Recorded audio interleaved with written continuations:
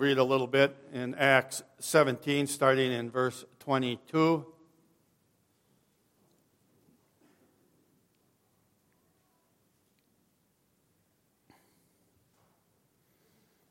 And pray for the Spirit's guidance. Our Lord and our God, as we open your book of life again, and we study the life of the early church, Lord, I just pray again that you enlighten us. Give us a measure of maturity as believers that we need to follow the pattern of the early church and how the church started and how it succeeded.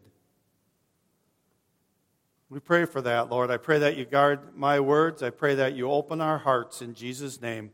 Amen. Acts 17, starting in verse 22.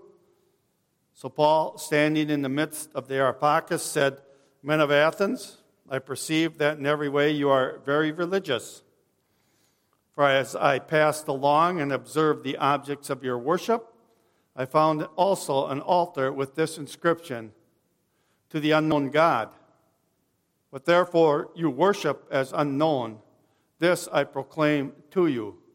The God who made the world and everything in it, being Lord of heaven and earth, does not live in temples made by man, nor is he served by human hands as though he needed anything.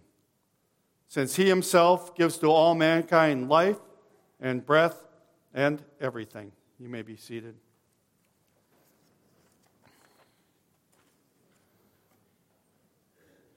As I started to work on this sermon, I was going to recap a little bit on Acts 17 and then step right into Acts 18, but after 10 pages of recapping, I thought I better just keep it at Acts 17. Again, we're studying the early church. How the church of Jesus Christ started in this world. The church as we know it. And one thing we know, it worked. It worked. What the apostles did, what the early disciples did, worked. Even the enemies of the church, they said, these men who have turned the world upside down have come here also. They were shaking up the world. They were changing the culture. They were successful. Why? Why were they successful? Well, it started with their eschatology. They had an eschatology of victory. They knew that God's church would advance and the gates of hell would not prevail against it. So they understood their purpose on this earth, which was to disciple the nations as they were commanded to do, to redeem the nations, to redeem them for Jesus Christ. These men knew that God created the heavens and the earth. And because he was Creator God, he lays claim to all the earth, all men in the earth, all kings, all rulers, all laws, everything. They're his. And he is a jealous God. He won't share his glory with another. And they also understood if there was a conflicting worldview, it was tyranny against Jesus Christ if it convicted with the laws of God. And they, as his ambassadors, knew that they must confront the evil of the day. They knew that they had the duty to their king to redeem men and nations for his glory. And they understood there would be a lasting effect of what they did. A lasting effect in this present world, and a lasting effect in the redeemed world to come. What they did mattered. That responsibility does not change. We, as their as believers. We have been given the same command, take dominion. So what has changed in us? Why are we not taking the culture? Why is the culture wagging the church? I believe it's because our eschatology has been tainted. And because we have an eschatology of failure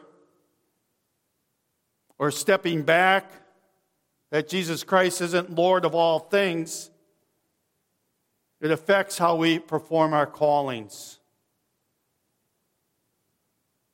And it results in us not taking dominion as we are commanded to do. In fact, many times the churchmen are taught to stand on the sidelines, that discipling the nation does not include discipling government. I've been told that by pastors. They have nothing to do with government or politics. That's a dirty practice. Stay away from it. So what they're saying is God does not reign in that area. This started, I believe it's based in the Gnosticism that Andy covered, which portrayed two types of gods. God of the Old Testament, God of the New. But it birthed the pietistic movement, which Purcell gave some good information on, which causes believers to be stepping and sitting on the sidelines. Well, the culture, we don't have anything to do with that. We can't influence that. Instead of taking the culture and putting it under the submission of Jesus Christ and His rules, when we as His believers, His churchmen, step aside, who will make the rules? Well, the ungodly will gladly step in with their sinful ideas and pass them as laws. Then a new philosopher will come and say, well, what about this? Yeah, that sounds good, and pass them as laws. And more ungodliness comes into the culture, and many times it's unchecked. Because many in the church have been taught to stand by and let it happen. It's not our fight.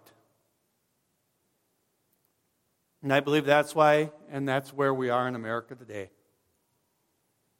Do we see a godly culture around us? I can go through all the list of sins. I've gone through them how many times? Just turn the news on. And you tell me if this is a godly culture, if this is a culture being influenced by Jesus Christ and His saints. So how do we fix this fine mess we have gotten ourselves into? We must mature as believers. We must be like the Bereans and say, what we have taught, check it, and say with the Scriptures, is this so? Is this so? What we have been taught, is this truly what God teaches us to be as believers? And if it isn't, we have to accept and say, hey, we're wrong on that. Let's do something different. This isn't working, and it isn't according to God's law, or it's a partial of God's law. And many times when you take a partial of God's law, it becomes a falsehood because it isn't checked by the other teachings of the Scriptures. Again, I'd love to live by eat, drink, and be merry. I could do that my whole life, and I'd be good at it. That's biblical. But it's sinful if it's not checked by the rest of the Scriptures. So we must be willing to say, what have we done wrong? What do we need to do right? We must align ourselves with God's truths. Where does it start? Well, I'm glad you asked. Acts 17:24. The God who made the world and everything in it, being Lord of heaven and earth, does not live in temples made by man, nor is he served by human hands as though he needed anything, since he himself gives to all mankind life and breath and everything. And he made from one man every nation of mankind to live on all the face of the earth, having determined allotted periods and the boundaries of their dwelling places. That's our leading line in evangelism. God made the world and everything in it, including you. He has the right of ownership. He has the right of authority to tell you how to live. He has the right to tell you every law, every precept you are to obey. He is the one true God, and he has ownership. You know, that's what Paul was preaching in Athens. To the common man. And when we went to the Areopagus, these higher people, the philosophers of the day, he didn't change his message. Matter of fact, he pretty much told me you're a bunch of dopes thinking you can make things to worship God, statues, this and that. But he's telling them, all of you are nothing compared to God. None of your pagan efforts please God, and he can wipe you out in a minute. He has allotted periods and boundaries.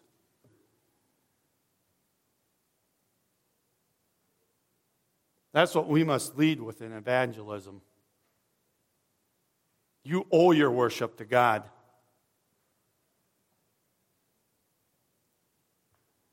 The God who made the world and everything in it, being Lord of heaven and earth, does not live in temples made by man. Very clear, very precise. No conflict. We can add on to that, for in him we live and move and have our being, as even some of your own poets have said, for we are indeed his offsprings. We are made by God. We belong to God. We are his offspring. Which again results in him having legitimate rule over us. So again, number one for evangelism, you are created by God. God is the creator. Period. And yes, this conflicts with the world. Why do you think they push evolution so much? Oh, it's scientific. Yeah? Okay. Let's don't blow on the fur. Let's just get to the hide. What's scientific about it? There's a mud puddle. Over time, a man crawled out of the mud puddle. There's a mud puddle over here. And over time, a woman crawled out of the mud puddle and had all the parts to make more. That's scientific. Hard science. Anything else is foolishness. Isn't that what it boils down to? Yeah, much of the church will accept it. Say, yeah, well, we got to fit evolution into this now because it's scientific. Hogwash. God made you and you're responsible to him. He is the creator, God, period. And when we have young men who are intelligent young men and they say, oh, I'd like to be a scientist or I'd like to go into this, what does the church do? No, you got to be a pastor. You're smart. No, have him be a scientist. Follow his calling. Prove these dopes wrong. All areas of life are God's. God made you, we're responsible to him. It's unconditional. Unconditional.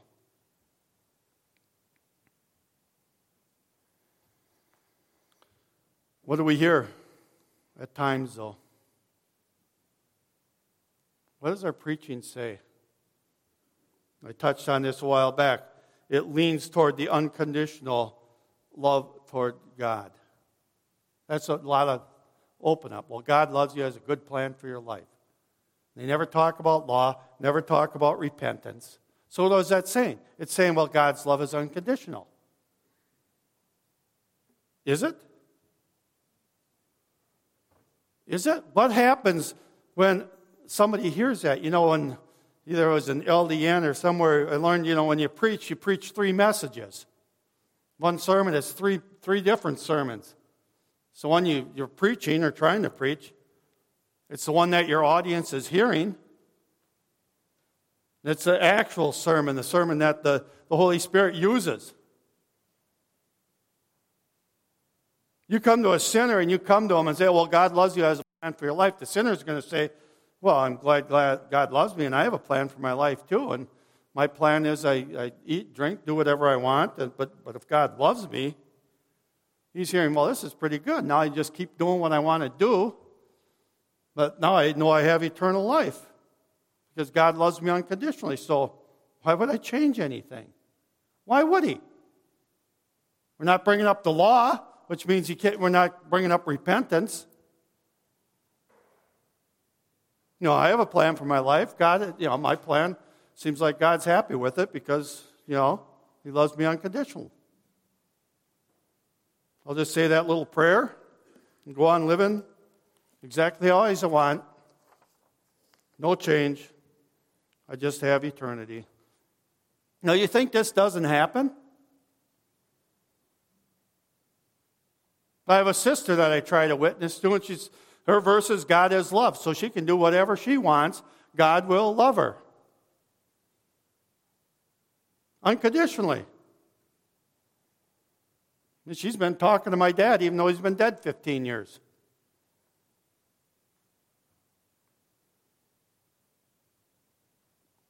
I've witnessed guys at work, some of them the fullest people you ever want to meet.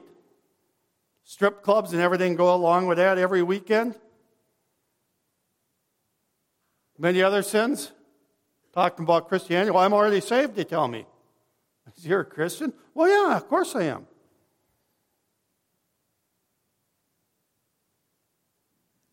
When I was young, they told me that God loves me. And all I had to do is say that little prayer. So I know God loves me. No change in their life. But why would they? If they're already redeemed, if they're already saved because they can get by without changing a thing and live like hell, why would they want to repent?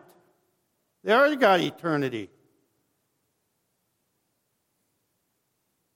What did Jesus say the Pharisees did? They went over land and sea to get a single convert. When they made a convert, they made him twice the son of hell. Why? Because they didn't convert him with the truth. No, I'm not God. I'm not saying this guy wasn't saved. I'm not saying my sister wasn't saved. But the Bible also says there should be evidence of faith, that there should be an outward change in somebody who's saved. I'm still waiting for that with my sister. I haven't seen this guy in a while. Maybe he is changed. But telling people that they are loved unconditionally by God. Are they? They are. They are. The Scripture teaches us that they are. But it also teaches us there's 3 different types of God's love, probably more. His benevolent love, that he gives life. He's given this earth for all of us to live in. The very breath that we breathe.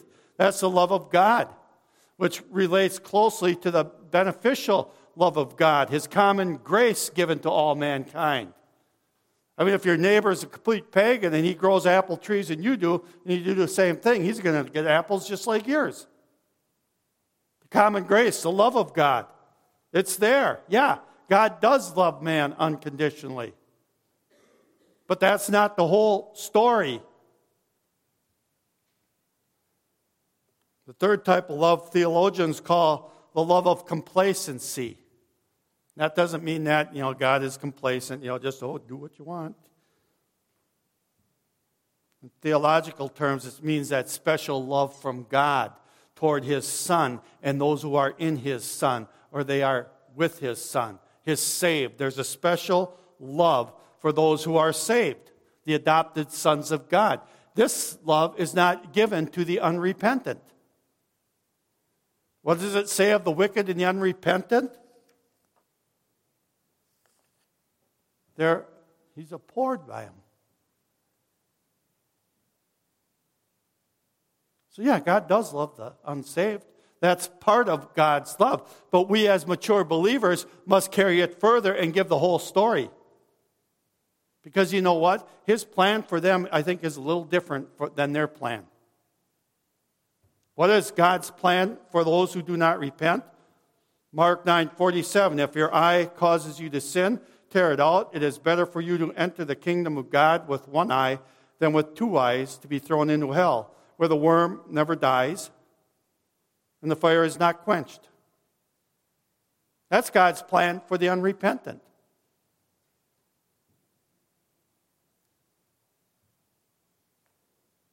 Do you see how we have to have the depth of the knowledge of the Scriptures to give the whole story?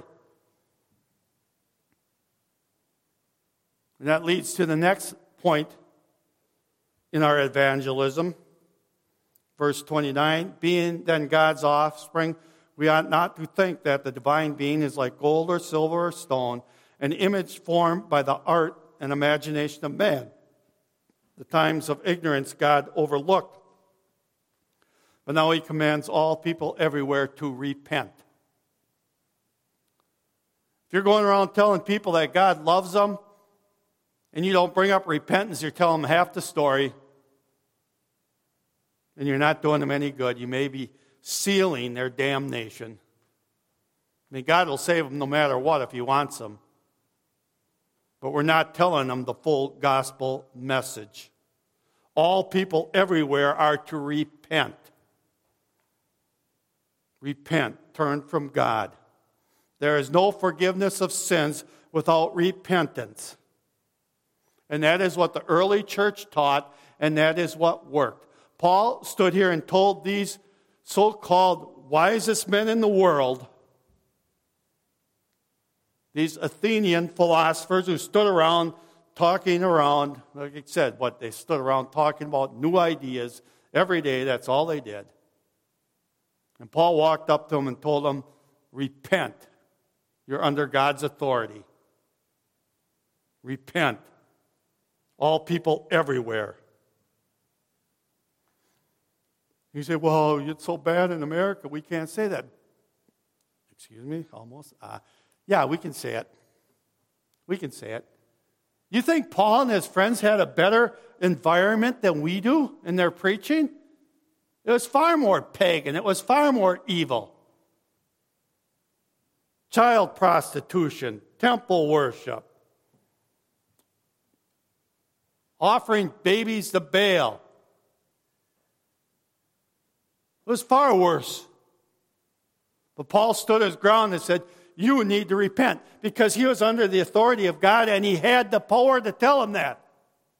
It was God's power that works when we use the full gospel message. And it did work.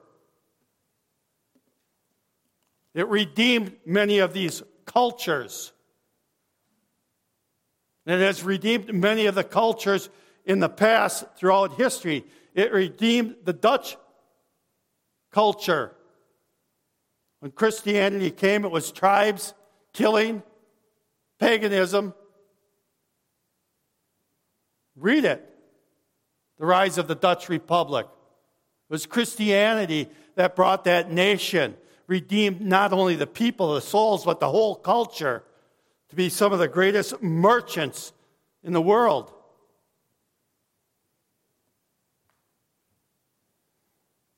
You know, the command to us has not changed. It worked in Geneva with Calvin. They didn't know what to do with the police force because crime was not there. It worked in early America. Alexa Tocqueville said, it is the Christian culture, the Calvinist teachings that the parents give their kids, that Christianity affects all areas of life. And every calling, no matter what it is, whether it's a shoemaker, candle maker, it doesn't matter. It's all, if you're doing your calling, it's for the glory of God. And that is what changed the culture. I see the pietistic attitude talking to believers. When I was in sales, there's many believers. But so many of them, it's the end times. It's going to get worse. We're in the last days. God will rapture us soon. Satan will have his reign. Everything we work for is gone. We'll be up in heaven, though, separated from our bodies, peacefully stroking harps. It's like Captain Kirk saying, beam me up, Scotty. I can't stand it down here. It's getting tough. Unfortunately, it's unbiblical. Popular, though. Unbiblical. Saints, we must not have a defeatist eschatology. We are commanded to be victorious. We will never be at our best if we think everything we're doing is for nothing. Let's bring it into modern day parable. Purcell comes home, tells Tracy, we're having a meeting, family meeting. I know he has this because they have a trust set up and everything. We're going to change this trust. Get all the kids together, and he says, well, we're going to build this fabulous compound. Houses, we're going to have streams, we're going to have houses for different family members. He says, it's going to be great. We're going to have hanging gardens, everything. It's going to be like heaven on earth. And the kids are sitting, well, yeah, but what do we got to do, Dad? And he says, well, I'm going to take all the finances from GAPA and put it into it, and I want you guys to give 10% of everything you got, and also give up your free time. I don't want you wasting any time. You're going to have to help me build this place. And they're, yeah, no. And so the kids are thinking, well, yeah, well, I don't know. And for ourselves, no, God really wants this. This is God's plan for us. So the kids say, well, at least, it'll be a good inheritance. So, so they come in, and Abby comes in and says, Dad, can I see the plans? And he goes, yeah, here. Lays out the plan, and Abby says, well, I'd like this house over here by the chicken pens. I kind of like watching them and that. And Purcell said, whoa, wait a minute, Abby. What do you mean you want to live there? She says, well, yeah. She says, well, we're not building this here. We're not going to live here. She goes, what? No, we're not living here. I want you guys to use all the best materials and everything, and do your best, but we're not living here. Well, who's living here? Oh, that creep down the street, the one that ran over our dog last year and shot our cat, and has all those kids that are evil, that are in and out of jail all the time. We're going to hand it over to him. But I want you guys to work really hard. Give them the best. I know as kids, they say, Dad, we're going to get people with a white coat. You're crazy. We're not doing that. Well, what are we telling our children about the church? Tithe, put your effort into it. Work as hard as you can, do your best for the Lord, and then we're going to turn it over to Satan? And we have no victory in the future here on earth? It's ridiculous. Why would our children even hang around the church? Or why would they put their best efforts for it? Or why would we put our best efforts for it if it's all for nothing here on earth? It's ridiculous. Isn't that what it's saying? We'll just give it to Satan. But we'll be up there with the harps. You know what? Death is abnormal for a Christian. Adam was not created to die. He was created to work and tend the garden forever with God. He had a task to do. Will we have tasks to do in a redeemed earth? I believe we will. And I believe what we do here even affects that new redeemed earth. We will not be living with Jesus, stroking harps with just our soul floating around. That's an abnormal state of being for anybody. We will have resurrected bodies. We will be reunited with our body. When God created Adam, he took the dust of the ground and breathed the soul into him. It was a symbiotic relationship. It was meant to be that way. He said his creation is good, very good. And we're to believe that God will take this very good creation, which centuries of Christians have been redeeming for the glory of Jesus Christ, and hand it over to Satan because some dope wrote a book a while back, The Great Late Planet Earth.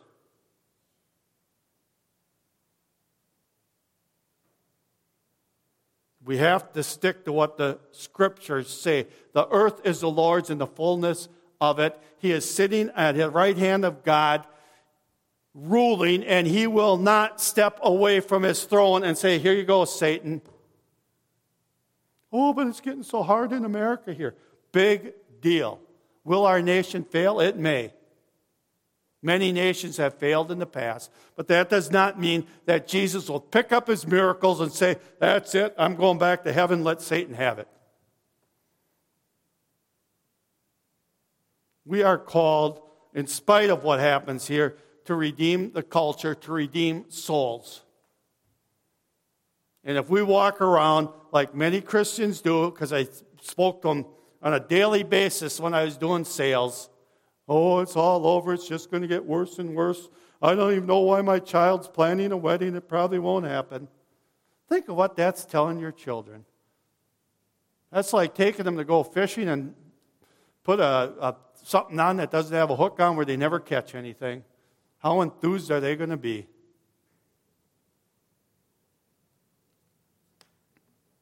We are to subdue the earth, redeem the earth. And I'll guarantee you, we teach a victorious message that this fight means something. And yeah, it's a fight. There will be casualties, there will be difficulties. But that there will be victory for God in the end, and for mankind, and for our future generations. I got to check where this rabbit trail started from, but oh yeah, with repentance. So let's get back on that trail. You know, repentance, that means it corresponds with the laws of God, the rules, the restrictions, and judgment for disobeying these laws for life. So if we don't speak about repentance, they're right. Why even speak about the law? Now, it may seem that I'm bashing modern-day evangelism. Well, that is because I am. I am. And I'm not saying that many of these people aren't believers. And I'm not saying they may not get some true converts. But I believe it's immature if you don't preach the whole gospel of God. How could any so-called man of God tell people just preach God's love and don't ever mention repentance or the law? Because the law, it's offensive to sinners. It offends people. We can't preach the law. You know, that's an element of truth in there. Just preach God's love. There's an element of truth in there.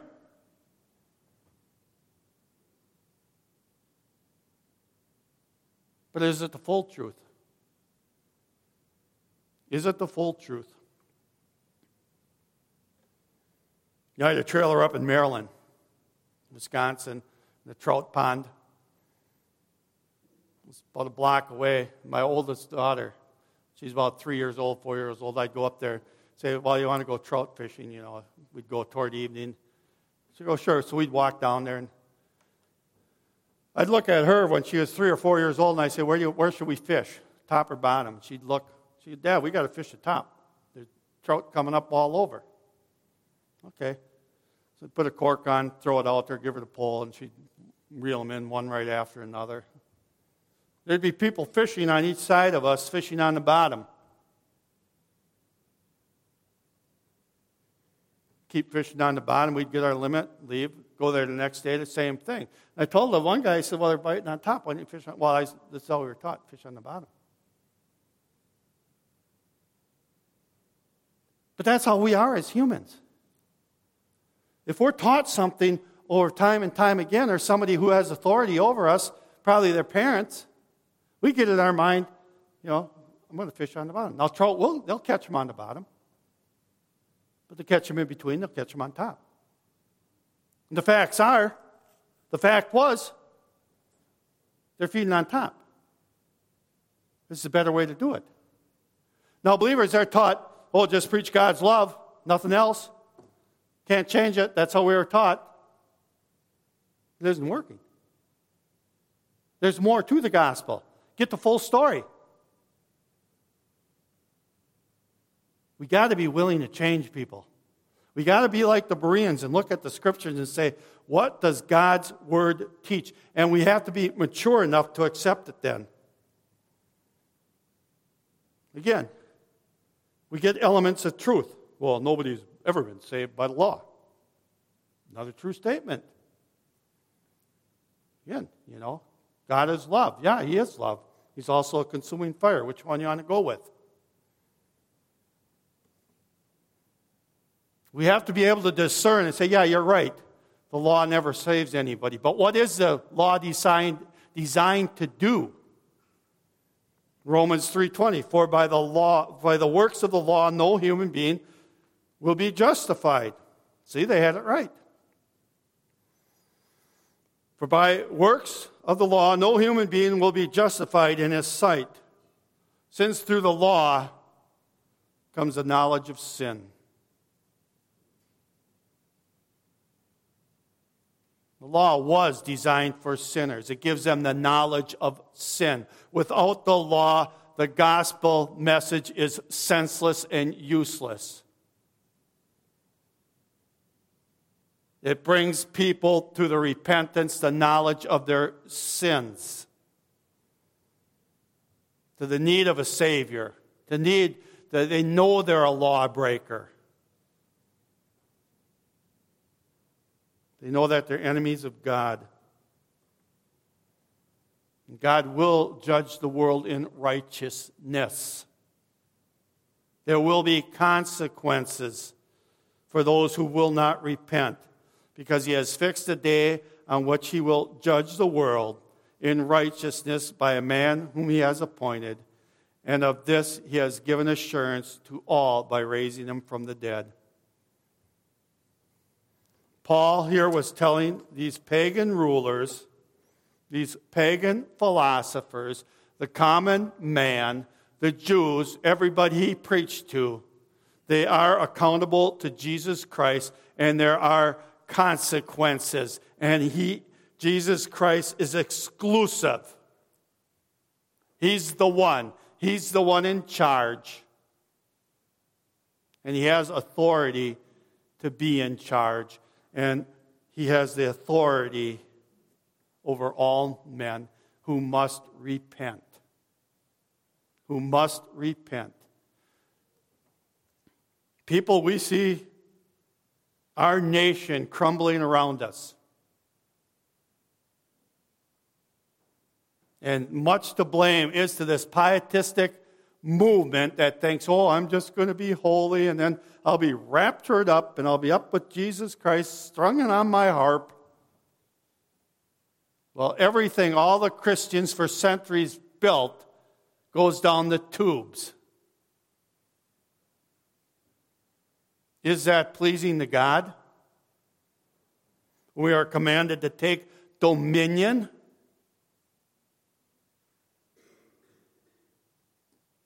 To restore the earth to God's glory, redeem the earth for the glory of God, roll back the sin that has affected all creation. That's our job.